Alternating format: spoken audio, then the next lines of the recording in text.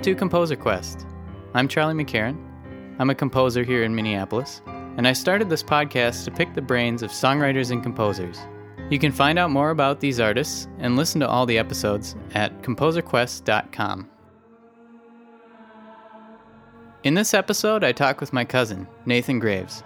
Nate makes some music that can be very challenging as a listener. It's heavy, dark, and dissonant, but somehow I find it catchy in a weird way.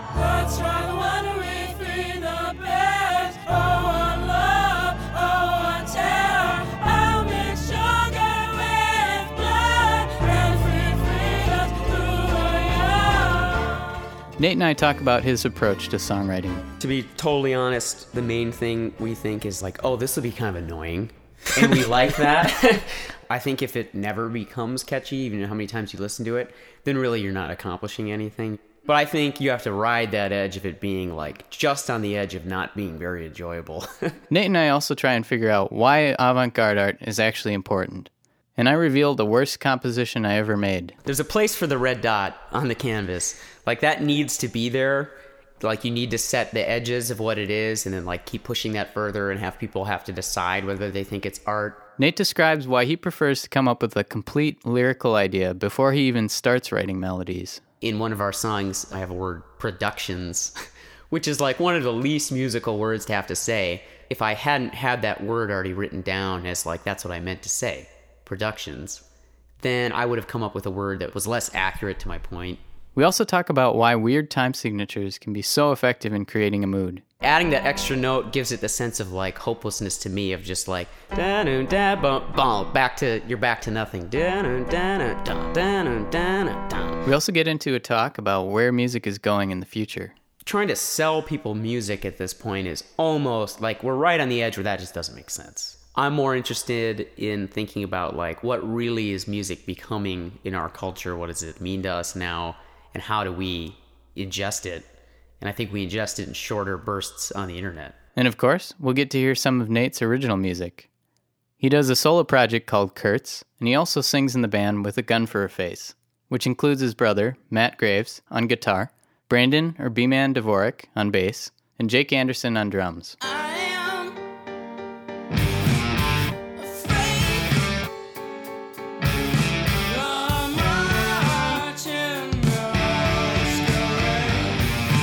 So it's a little longer talk than normal, but I think Nate and I got into some pretty interesting stuff that gets at the core of music making. So I hope you enjoy it as much as I did. Nate, how you doing? I'm good. How are you, Charlie? Good. So Nate has been making music on his own and with the band With a Gun for a Face. How did that all get started?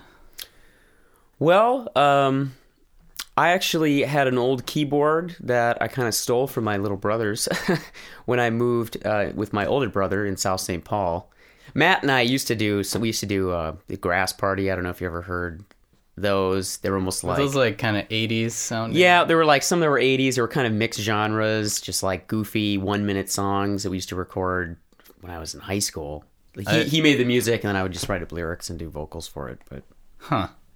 Yeah, you're going to have to I have some tracks. I brought my computer in case you need any tracks. I think I have those. Okay, good. Grass Party. Huh. Didn't know that existed. Yeah, it's almost like there's almost a Weird Al quality to it, in like that it's kind of annoying, or just because every song is kind of a different genre.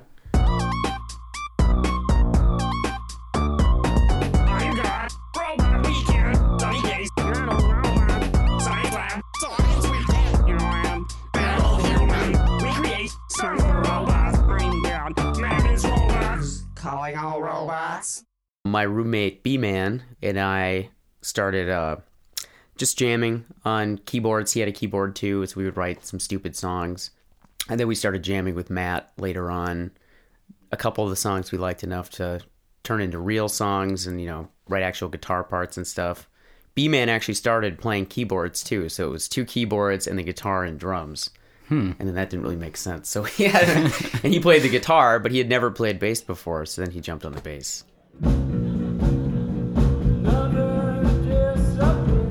One thing I really find interesting about you guys is, since I started going to your shows and seeing you live, your music with a Gun for a Face is really experimental and dissonant.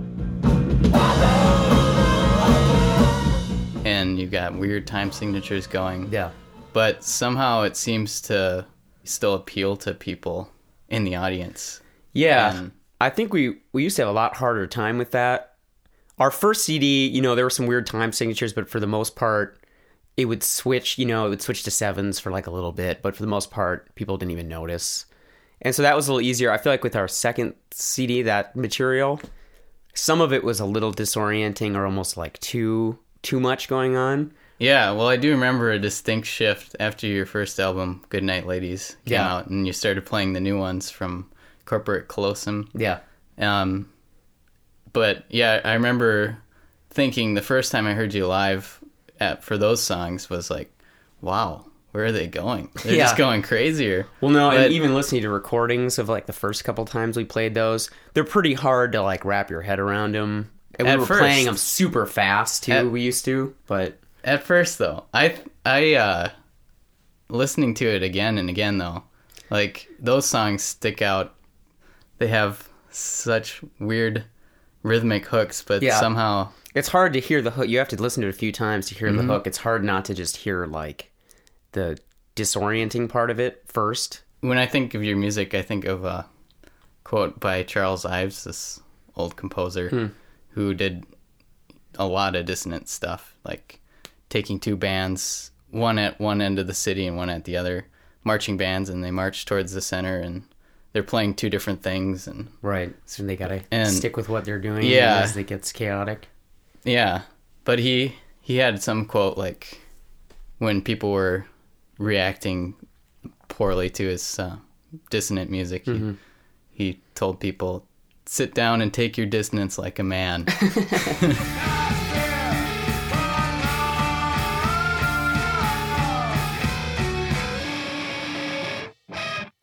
Well, how much do you think of your audience when you're writing these songs? You know, to be totally honest, the main thing we think is like, oh, this will be kind of annoying. And we like that. I'm like, oh, this will be annoying for someone to have to listen to Matt go for like 2 minutes. Or like, let's drag this part out twice as long and then not play the catchy part for as long. Just to like, that'll be great. Huh. No, I think I think it can get excessive for its own sake.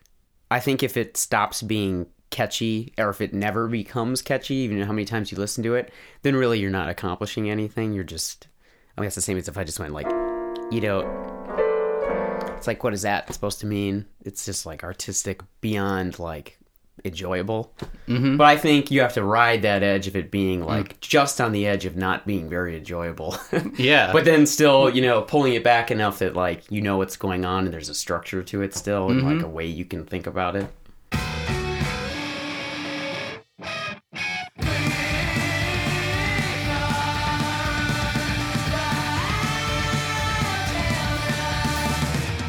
Well, yeah, and in your music, it seems like the dissonance comes from the instruments and more so your voice, even though it's got some weird melodies and you're screaming a lot of the time, but there's still like really catchy hooks in there too. Yeah, the vocal part, I feel like as a band too, like the main thing, if I come up with a vocal part, it'll be like, well, that part's just not very catchy. And we don't really think about that with the other instruments. But with the vocals, it's like, well, if the vocal part isn't very interesting or catchy, you can't really get away with that. I don't think, you know, you can have like a drum part that's kind of weird and crazy and a little bit like hard to follow. But if the vocals don't carry, it's just like, it might as well not even be there. I actually am not a huge fan of just like straight screaming. Sometimes I'll do it just for like, you know, if we're doing a really staccato, like, blah, blah, blah, blah, blah. But I feel like if there's not a texture to it that gives it like melody or tone, it's pretty much just like, you might as well not even be, it's like, that's what the drums are doing. You know? The vocals need to have some kind of tone. Yeah, screaming, that's just not something I can do with my voice, but maybe, I mean, you You just have to do learned it a how lot. to It takes a sing. long time because even if I like, we don't play a show for a while, it's a little tougher. Your vocal cords have to turn into like calluses kind of, so that you can do that for a long time. Yeah. And then it's like, you don't even notice it. Well, I think there's a guy in Uptown who must be in a band that screams because He just like bikes by our house just screaming with headphones on. That's me. No. Yeah, no, it's the more you scream, the easier it is to do, you know. Huh. I feel like sometimes in our first CD, when I listen to it now, I almost like in a way how it's pitchy in a way. It's a little like out of control. The vocals kind of like float on a note. They're not very hard on it.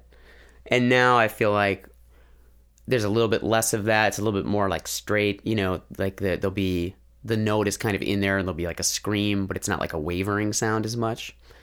Which in a way is a shame that I can't do that. I feel like everything sounded more vulnerable or something. And in a way, I guess, more believable because it was like, oh, I couldn't even really sing what I was doing, but I could hang on those notes well enough that you could know what I meant. But it's dark, it's dark. Should've known it all from the start. But I do recall living in a dying farm. But now it's like that's less of the point. The vulnerable thing is less of the point. It's more like more of the voice of the autocrat as opposed to the, you know, the vulnerable person living in this world of just like confusion. What's your method for writing songs?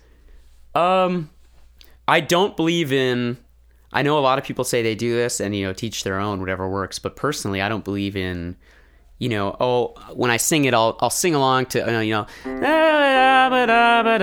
and I'll try to think of syllables and sounds, you know, homonyms and things, you know, and I went ba beside a ba. Oh, so that sounds like ba, so I need to have a word that sounds like ba. I think that's, you're bringing yourself into a place where what you're trying to say is less important than the sounds of the words you're using. I think you need to, I personally need to write all my lyrics down and know what I'm saying. And then when I bring it into the song, if I need to change a word, I'm changing it to another word that's, you know, a synonym or has the same meaning I was going for. The meaning is still the important thing. I can change the words around. I can cut words, cut syllables, do whatever I need to do to make it work in the song. But you're not being a slave to the music. I'm not being a slave to the meaning. And I think that what you think makes the most sense isn't always what makes the most sense. You think, you know, this is going to be best if it's just like 2 syllables and it's easy. But then if you have a word that's, you know, like in one of our songs on Corporate Colossum, I have a word productions, which is like one of the least musical words to have to say. But I think if I hadn't had that word already written down as like, that's what I meant to say, productions, then I would have come up with a word that was probably 1 syllable and just like went under the radar and was less accurate to my point. I like that idea of working that way. I've never done it, actually, but maybe I'll try that. I mean, I think people do it to different degrees. You know, you'll kind of have a few words or a few ideas you've been thinking about, and then you'll kind of put in filler words around it. I just usually take it more to the extreme where I write like out a whole thing of like, this is what I'm kind of trying to say. Mm-hmm. Is there any song in particular you'd want to talk about? Well, boy, let's see here. I think The Living is actually one The of Living, okay.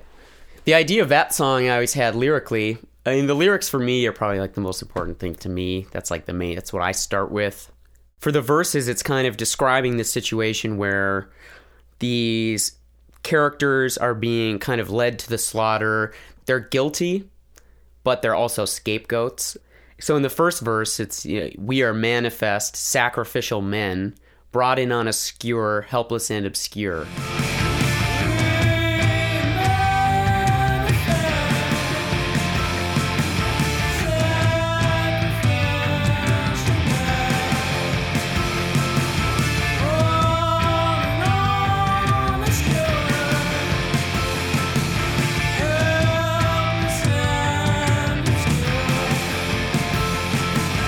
And then in the second verse, you get more of a sense of like, it says, but we are not innocent, heartsick with intent. So it's kind of giving the idea that, well, maybe they didn't do the thing that they're being, you know, crucified for metaphorically, but that they're maybe guilty anyway of some other thing. And then the chorus part is kind of switches to the perspective of the people using them as the scapegoat, saying, you know, abandon moral thought, kill a man, a pig, or a god. You know, it just turns into this thing of just like, oh, like something needs to be killed. We need to kill something. Abandoned moral thought. Kill a man, a pig, or a god. Fell to the mouth with road and hole. A black and long, a choking crow. And then in the end, it kind of, which I do a lot, the bridge usually becomes the more like the more objective part of it. It kind of jumps out of those two speakers, and it takes a wider view of the situation and becomes broken teeth, the deaf and the blind is what I say over and over again, which is kind of just like, oh, that's describing this situation. No one really has the teeth. No one really has the power. Everyone's just kind of bumping into each other. You know, they're both the same side of the same coin. These people, they're all guilty, but one of them is killing the other one, and that's pretty much all that's happening. You know, you got to do something. Not much to do on the weekends. Somebody's got to die. It's kind of an idea. And then in the end, it's just the reflective part of snow falls on the dead and the living, that they're all just damned, I guess is the thing.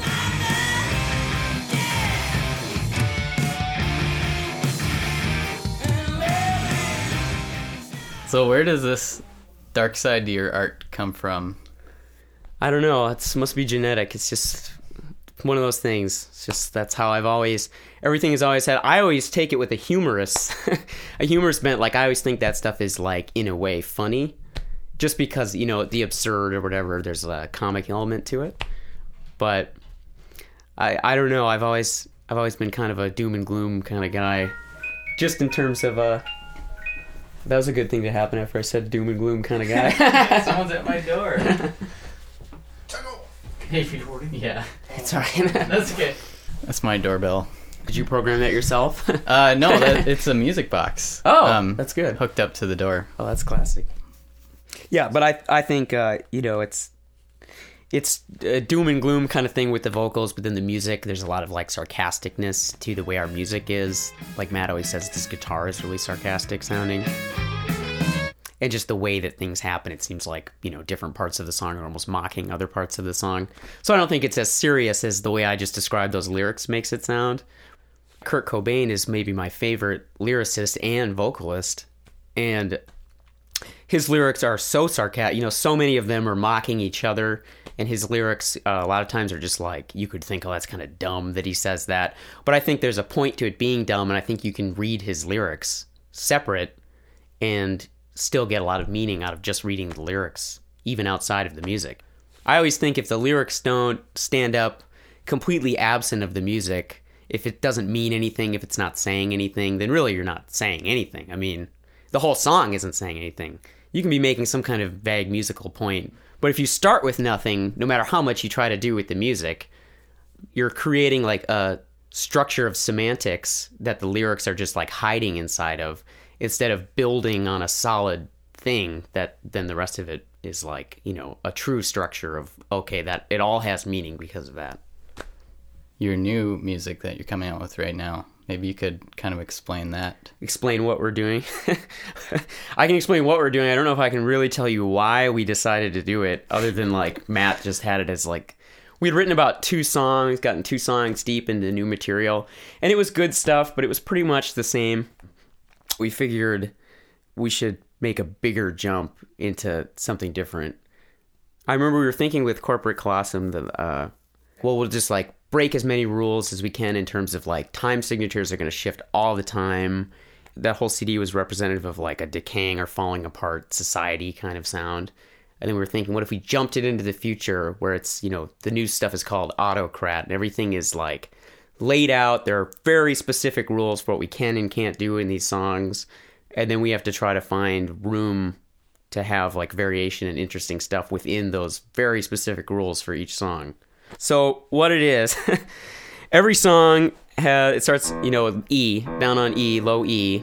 And then we're using scales that are not based on like, well, this sounds good as a scale. You know, this isn't the scale of A or something like that. And it's not a scale that will repeat on an octave like most scales will usually interact with the octaves. It's a scale that's just based on the numbers. Based on the numbers of half steps away. Half steps, yep. The first one you can do is like a scale of fives. So So it'll be like 1, and then your next note you can play is going to be that 5 up, and then you're going to count 5 semitones and get to... And so these are the only notes you can play in that song. And, you know, you can go all the way up, but, you know, you're going to run out of notes pretty quick. Yeah. So for people who can't see what Nate's doing here on the keyboard, if you start on If you start on E, that next note you're going to be able to play is that A, and then after that and then you is- jump up to that D, Okay, 'cause you're just and you going- just keep going up. and you just keep going. You can go all the way up, but you're not going to get an E back, you know, for a long time. You're going to be playing a long time here until you get another E. I mean, I don't even know when it's going to come up here. It's a way out. You might not Yeah. even hit it for a while. So when you're doing these crazy scales in the instruments, your vocals, you were saying, are going to be up to you, kind of. Yeah, so the idea is that, so basically guitar, keyboard, bass is limited to that scale. They've got to play that scale. They can't play any notes. You know, they can play, you know, a chord, but it has to be a chord made up of those notes. The drums is limited by the time signature aspect. The 5 song is also in the time signature 5s. So Jake has got to play in 5s. Or for, you know, for the song that's in 8s, as opposed to just playing 4s, we try to keep him playing like, you know, a 5 count and a 3 count. So it has to be kind of counted as 8. And then the vocals are pretty much free to do whatever they want. You know, it'd be too hard to sing in the notes. But I think that's kind of thematically the idea too, is that the vocals are kind of this thing that's like trying to jump out or be like away from it. You know, Yeah. it's the individual in this system that we're making up, this autocrat system.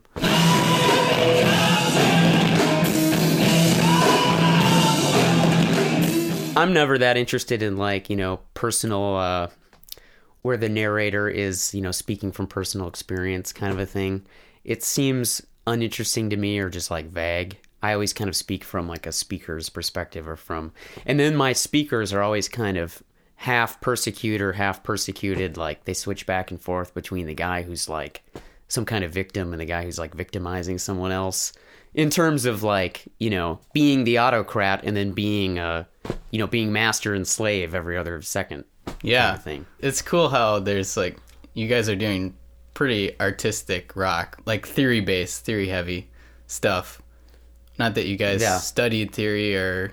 No, Studied I have singing. no musical training. I've never taken a music lesson, although I took saxophone for like 3 years, but hated it.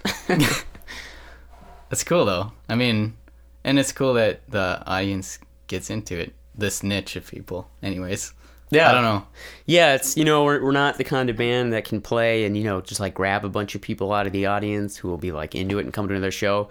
But I think maybe if every show we grab like one guy that's like kind of into it, usually they're like a little more into it, I feel like. Like that one guy will like it like quite a bit. I have a fan question from Maya Heyman. Okay. She is wondering how, when you're doing this heavy theory thing, do people in the audience, do you think they understand what you're doing exactly, or No, does I don't it- think it matters to listening to it. I don't think it's dependent on that. That's just... But it might enhance your experience if you know what. Well, I think knowing that makes it more interesting to us, at least. But if the songs are crap and we just said, oh, we have this thing that we're doing that's a structure, that's not like an excuse for it being bad. You know, it has Yeah. to, I think it has to stand alone, and then also there's this other element to it that it's Yeah. fits into the structure. Well, It's- that sometimes I think is an excuse, though, for people. Sometimes they get so, and I do this too. Sometimes I get so wrapped up in an idea. the idea and the technique. Like I Right. think, oh yeah, this is gonna be awesome. But ultimately, it's like you guys are playing in front of an audience, and anyone, you or I, if we put out a Right. track, someone's gonna be listening to it. So To me, I always think of this example of like I remember I used to like write some short stories and stuff like that, and I remember people saying things like, well, the point of this story is for it to be boring, so the story's kind of boring to read, it's like uninteresting, but that's the point. The point is that I wanted to write about boredom, or say, you know, as an example, or, you know, take whatever adjective you want. But I think that's just a bunch of bullshit. I think you can write an interesting story about boredom. I think whatever it is, if it's art, it should be interesting. Regardless of the subject matter. You can look at like Pollock or somebody like that and say, okay, he's kind of doing something that maybe there's not as much there to dig into looking at the image as there is thinking about the image. You can think about it in art context, and then you can really, analyze it and get a lot out of it. But do you actually get that looking at it? And I think you do with Pollock. I think you can still look at it and enjoy the movement and the imagery of it. I think you can take it further down the line to where you're looking at, a red dot, and you can enjoy it in a meta sense. But if it's not really enjoyable on its own as a thing, it's tough, because I think art only exists in the context of the history of art or music or whatever. But I think there also is an element of like the visceral, immediate enjoyment of it. Yeah. So it has to balance those two things, Yeah. That reminds me of like one of probably the worst piece of music I've ever done. You've ever done? What is it? Well, sometime in college, I was really interested in like the mathematical side of like waves and how you can make sounds out of just sine waves. Yep. And so I had this whole thing of like imagery of, I think it was like supposed to be waves, and then an iceberg comes up, and Right. I haven't listened to it since I wrote it, but it's basically just sine waves, and you would never ever get that idea from listening to it, and it's just sine waves, so it's really boring. Well, I think there's a place for that, though. There's a place for the red dot on the canvas. Like, that needs to be there. Like, you need to set the edges of what it is, and then like keep pushing that further, and have people have to decide whether they think it's art. I mean, for the most part, I feel like if someone has the intent of saying this is art, you can't say it's not art. But you have people debating whether or not it's good art to have the red dot, whether it's good art to have the sine waves, whether that works. But it needs to be there. You need to have the edges. Yeah. The fringe of like, at what point is this, even if the person's saying it's art, is it hard to really swallow that? Yeah. So you... red dot.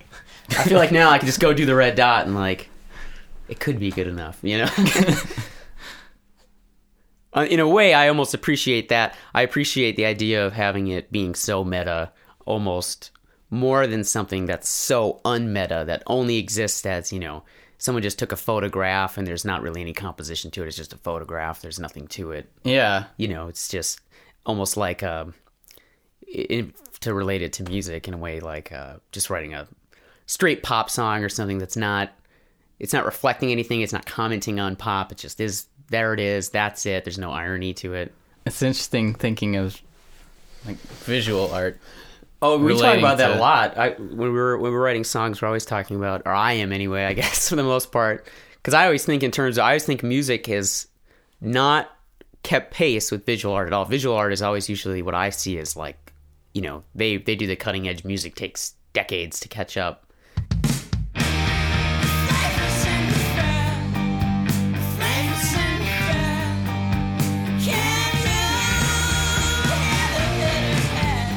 Music is so weird compared to any other art because of how much it exists in time. I guess movies too are that same way.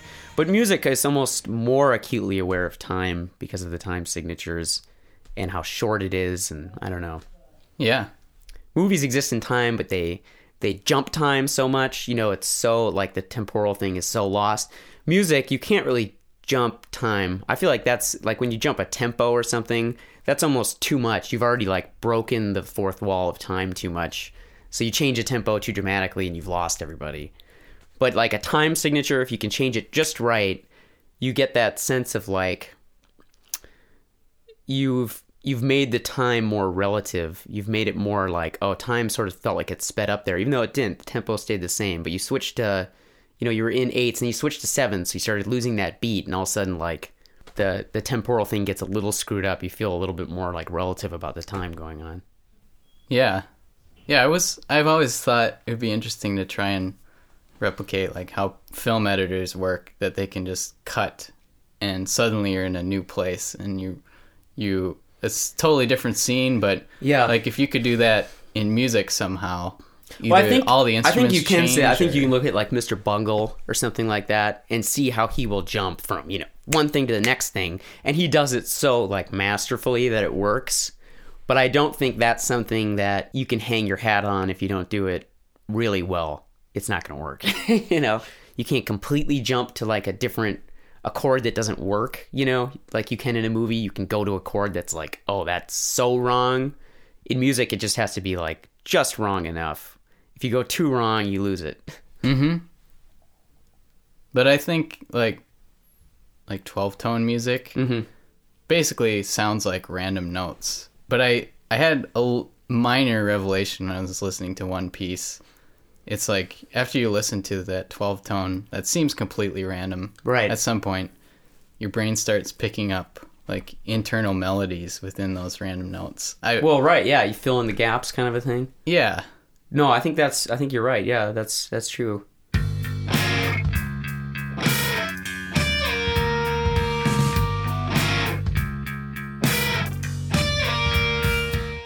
We were just talking about this the other day as a band. We were talking about like, I think with art or like more so philosophy, you can get bogged down in the semantics of things by saying words and things that have no meaning. You can say, truth, but what are you talking about when you say truth? In reality, things happen and they either, something works or it doesn't work, either happens or it doesn't happen. The idea of this metaphysical truth is just something we made up. And I think you can say the same thing with art. It's like either it works or it doesn't work. You can talk about it in these lofty terms and think you did something great, but if it doesn't just like work to listen to it, then it's nothing. Well, another fan question from your filmmaker, Jason Schumacher. Pichu. Yeah, he Pichu. he was curious why you referred to your music as dumb progressive in City Page's interview. What does that mean exactly? Dumb progressive. Well, I think this is something we talk about a lot. Like right now, we're done with the new CD, so we're done with Autocrat, and we're kind of floating around what we're going to do next. And what we're kind of settling on is we're going to be working a lot with polyrhythms, doing a lot of polyrhythms, with the idea that the most complexity comes out of the simplest things. It's the most interesting to me to have a bunch of easily understandable elements that collectively create something greater than the individual things. They create a complexity that doesn't exist with each one of them, as opposed to starting with things that are like really complex, some kind of crazy riff that then in terms of the entire song, the song as a whole is probably not even as cool as just that riff alone. I think the song should be the height of the complexity made up of these little parts. So, we're going to be working with polyrhythms. And so that's the dumb progressive. You can take a couple things that are dumb. You can take like a, just a 4/4. And then I can add a single note doing a polyrhythm that,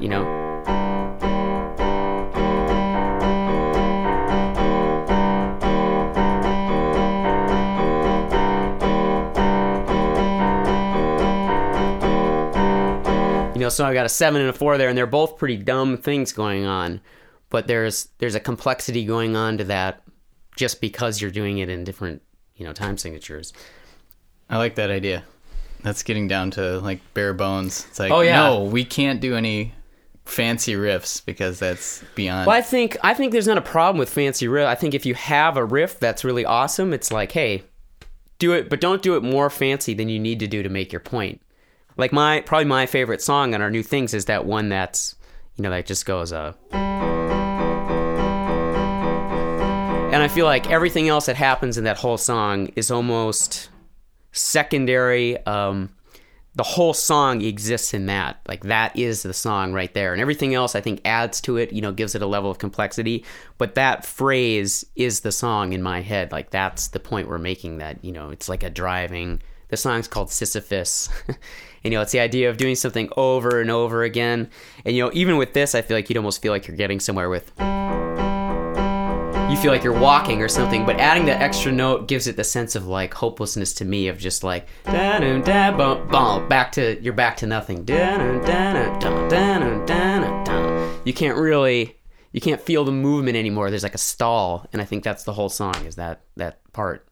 Well, yeah, that's awesome. And I think a lot of your songs that use weird time signatures do that to people. It's like it would be too static if you were just doing the same time. Yeah. I mean, like, there's nothing wrong with fours, but definitely for the most part, just because everything's in fours and in a way our brain kind of thinks like that, it just seems as if you're trying to take that out of the song. You're trying to say, like, let's not think about the time signature. I think if you're going to do fours, you should know you're doing fours and know why you're doing it. You know, the same as with any other time signature. I don't think you get a pass on fours just because it's, like, easy to forget it. Mm-hmm. It's the same with lyrics. You know, you can write lyrics of, I was walking in the park and I was seeing all the trees and everything looked pretty to me. And you're not saying anything. You're trying to write lyrics that people can ignore intentionally, which I think that's the wrong way to go with music. You don't want people to just listen to it and be able to ignore it and think they like it because they didn't have to think about it. I think Bob Dylan said to John Lennon to get him going, like, either you're saying something or you're not. That's it. That's as simple as that. So it's like, either you write something that means something or you don't. But that's not to say that you can't have a meaning or an intention with simplistic lyrics. Like, I think you could look at Pink Floyd on, like, Dark Side of the Moon, and some of their lyrics are just like, breathe, keep breathing, but it's done in a way that's, like, unsettling. And, there's a meaning made up of these simplistic words that gets to greater complexity. When do you think your new album will be out? Well, we should be done recording by the end of January, and then we have to get it mixed, which will take Ryan, who mixed our last CD. He's also the drummer in Joey Ryan and the Inks. He was the drummer in Manic Euphoria. He is going to mix it for us too, so that'll probably take, a few weeks, and we got to get it mastered. And then we'll probably, give ourselves a couple months of room between having it done and when we're going to play a show, just so we can get everything kind of set for it. So I would guess late April, May. Cool. Do you have any advice to people who are going to put out an album? Like, as far as, like, promo or... I just had someone I work with whose son is in a band ask me about this the other day. And, they were talking about, like, how they're going to... Like, where they're going to try to sell it and stuff. And part of me feels like trying to sell people music at this point is almost like we're right on the edge where that just doesn't make sense. Like, you can still kind of get away with it. You can sell CDs at a CD release. You can try to sell people CDs, but it just doesn't really, I don't know. There's something about it that seems like you're clinging to the past or something. It's just not a feasible thing anymore. So I really feel like, we're going to make our CD free. We're going to put it all online for download. We're kind of stepping away from the idea of making 10-song albums. It's too much for people to listen to all at once. I think about, anywhere from 3 to 7 songs. That's about the span you have of what someone will be willing to listen to. So to wait till you have 10 songs, it's almost like a lot of those are never going to get heard. Just because most people listen to it through the internet now. They're not going to listen to it on a CD really in their car as much. Sometimes they do. That's true. I just got a car that has a CD player, so... Yeah, I still listen to CDs too, but online, you give something 3 or 4 songs. If you like it, you're going to listen to it all the way through, but maybe you'll just listen to those 3. You don't really have enough time, maybe. You're just, doing other stuff. Yeah. I don't really like the model of just a single song. I think that's interesting in a way, but it doesn't have it doesn't have that meta thing we were talking about of having a larger idea in which these things are all incorporated. Mm-hmm. But... 10 songs, I feel like with 10 songs, there's always a couple of dogs. There's always a couple that, like, don't stand up or that... Yeah. It's like, well, would the CD really have lost anything if you cut a couple of those songs out? Probably not. So maybe write 10 songs and then whittle it down. Well, I remember seeing a debate on the Current blog about, like, what's the ideal album length? And they were saying right around 40, 45 minutes, which... Yeah, maybe in I actually agree 1970, with. Like, I like listening to a full album, but I like it too. I think it's not forward thinking. It's not forward thinking in terms of, like, what is music going to be. I don't think it's going to be that. I think that's cool. I think 40-minute albums, the White Album or something, like an album that's way longer than that. That's like its own thing too. That'll always be cool. And I think people will still do that. I just think I'm more interested in thinking about, like, what really is music becoming in our culture? What does it mean to us now? And how do we ingest it? And I think we ingest it in shorter bursts on the internet Yeah. Well, Radiohead, I mean, they were like pioneers of modern albums. But Yeah. now I heard they're saying they're not going to really think that way anymore either. Well, their last CD, if you think about it, was only 6 songs. They were long songs. I don't think it was a great CD, but I like the idea of what they're doing there, of that shorter CD. I feel like in that situation, I thought of it as there's 6 songs and about 3 of them were good. You know, if it's going to be 6 songs, it should be 6 that like you're pretty confident about. Yeah. But it's easy to criticize Radiohead, though. Radiohead's like awesome and one of my Yeah. favorite bands. It's How easy, it's dare easy to be they. like, oh, Radiohead.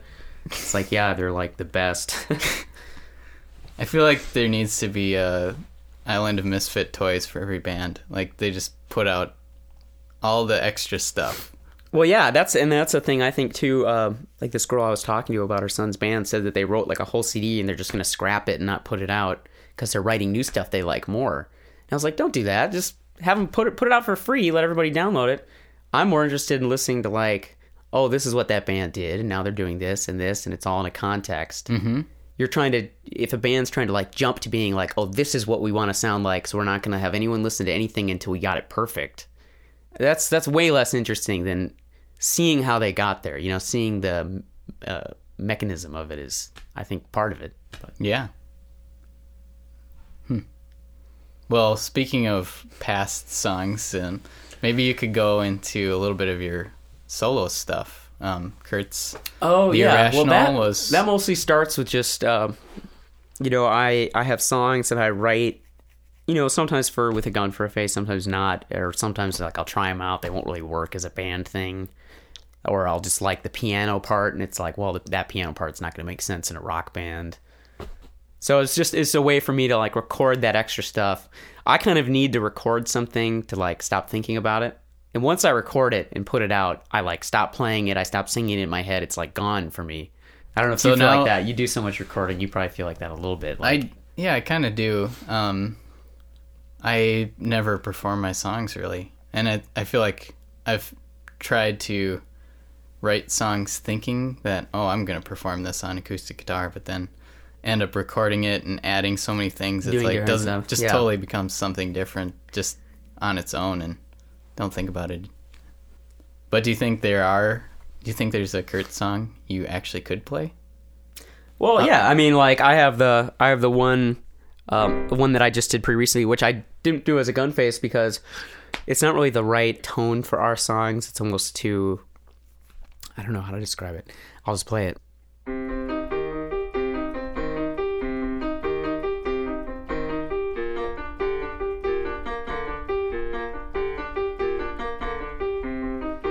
Catch a break, do you fear?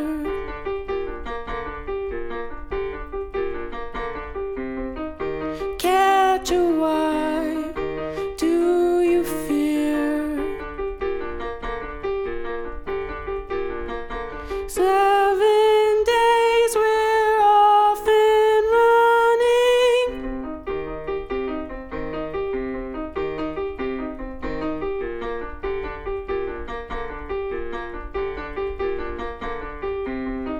Split the baby, split the seed.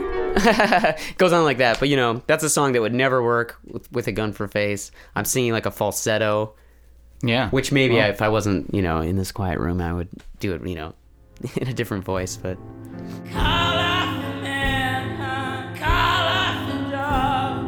I have arrived, the digital sun. The Irrational was that's like the big theme album of that thing. And that just started, I actually wrote one really long song, and then I did end up breaking it up into song parts because it was just too hard to listen to the whole thing. I had it all recorded as one long thing. It was just too much. Without the breaks, it was too much to swallow. And that was all themed around like artificial intelligence, like, you know, it's this idea of like, you know, the singularity of intelligence where robots, you know, not even robots, just conscious machines, you know, what happens then?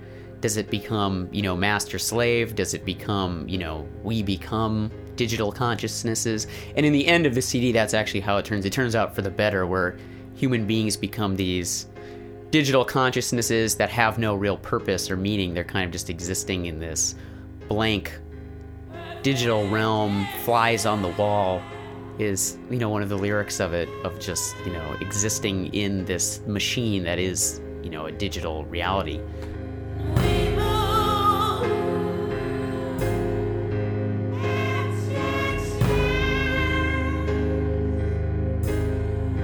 So you moved out from the band house. The band house is How no was more. that, Everyone's though? gone now. Huh. What was that like, though, living with your band and your brother and your best friends? It was fun. It was a riot. I mean, we had parties all the time. Jamming was pretty easy because it was, just go down in the basement. But I feel like we almost get more done now. We'll get together at the warehouse, which is where we jam now. And it's like, well, we gotta get right to it. We used to, be drinking beers and like joking around because we had all night, and then like we'd maybe get like a verse written. Now it's pretty much we get down to business right away, and it's like, all right, here's what we're doing. We're writing these songs. We're pretty like getting pretty efficient about it. We know what we're going for. We're kind of just like picking away at it at every jam, trying to write, half a song or more. Autocrats. We're At autocrats, work. yeah. That's part of it too. We have so much structure now. It's like there's not as much room for, I mean, there's still a lot of debate about what we're doing, but it's kind of like we know the notes, we know the time, we know so much about what it's going to be. It's like it's like cutting away all the stuff that we don't want and getting it in that right place. It's not so much figuring out what we're trying to do. We pretty much know what we're trying to sound like now. It's just like, how do we do it right? And that still, it stays interesting? Oh, I feel like I like our new stuff a lot more than any of the other stuff we've done so far. I mean, you always like new stuff more than old stuff, but I don't know. I think our arrow of our band has been moving towards a specific sound that I think we're closer to now than we've ever been, and hopefully we just keep getting closer to that.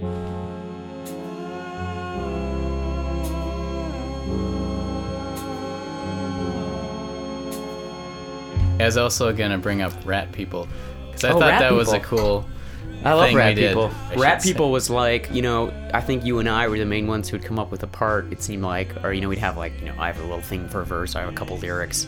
By the end of that jam, we had to have it recorded, and whatever we got recorded was it. We'd never revisit it. Yeah. Try to get a better recording of it. So a lot of times there's like, a couple things go wrong part of the way through the song, but it's like, you have to just take the best you got. Yeah.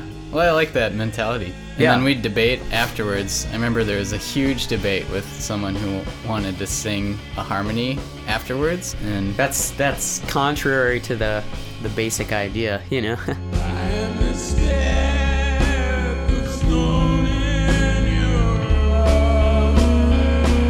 The idea of that was that it's almost a happening or something like that, where it happens, it exists in that time, and then it's you can't change it. That's it. That's what it was.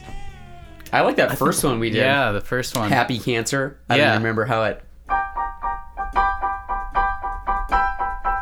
It's some kind of like Yeah. doo-wop. Hello, my darling Judy. Hello, my dearest Rudy. Apple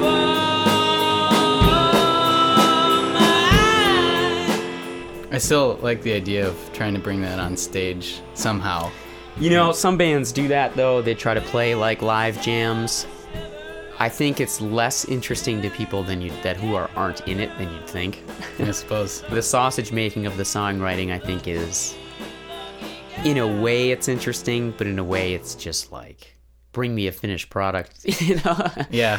Like, I'd like to watch documentaries about how bands wrote songs. I wouldn't Yeah. want to go watch it live. Carefully edited documentaries. Yeah, carefully edited documentaries that give you like a structure. A lot of writing songs is just like 5 bad ideas for every good idea. So it's like, all right. Yeah. It's true. To be a good jam band, I think you have to have like serious jazz musicians doing like serious, where it's like, whoa.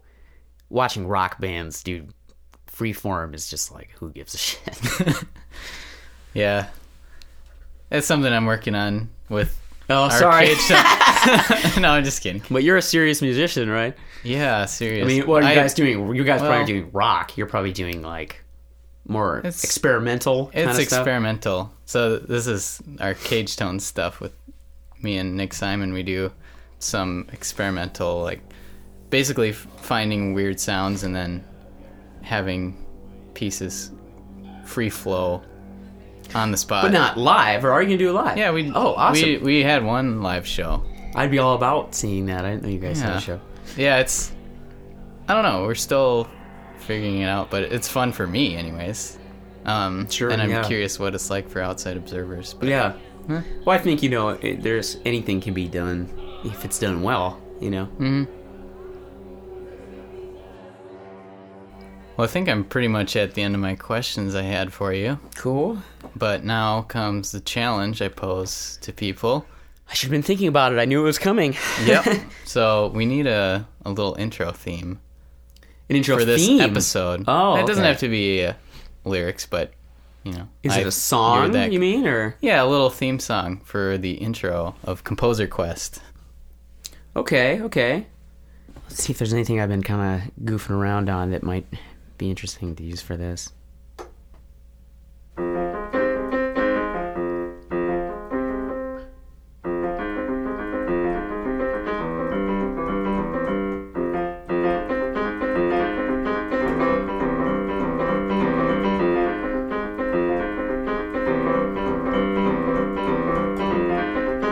Composer Quest, Charlie Mixie. I am the guest. Listen to me. I have lots of things to say. I don't know. Well, Nate, thanks for being here. No problem. And for people who want to hear some more of you guys, if they're in the Twin Cities area, they could see you live. Yep. Or they can go to our Facebook page. You can search for With a Gun for a Face, or Bandcamp, just With a Gun for a Face on Bandcamp. You can search for that. Kurtz is on Bandcamp too, so you can download that too. And, Cool. and I do have a Facebook page for that too. Cool. Well, thanks, Nate. Yeah, no problem.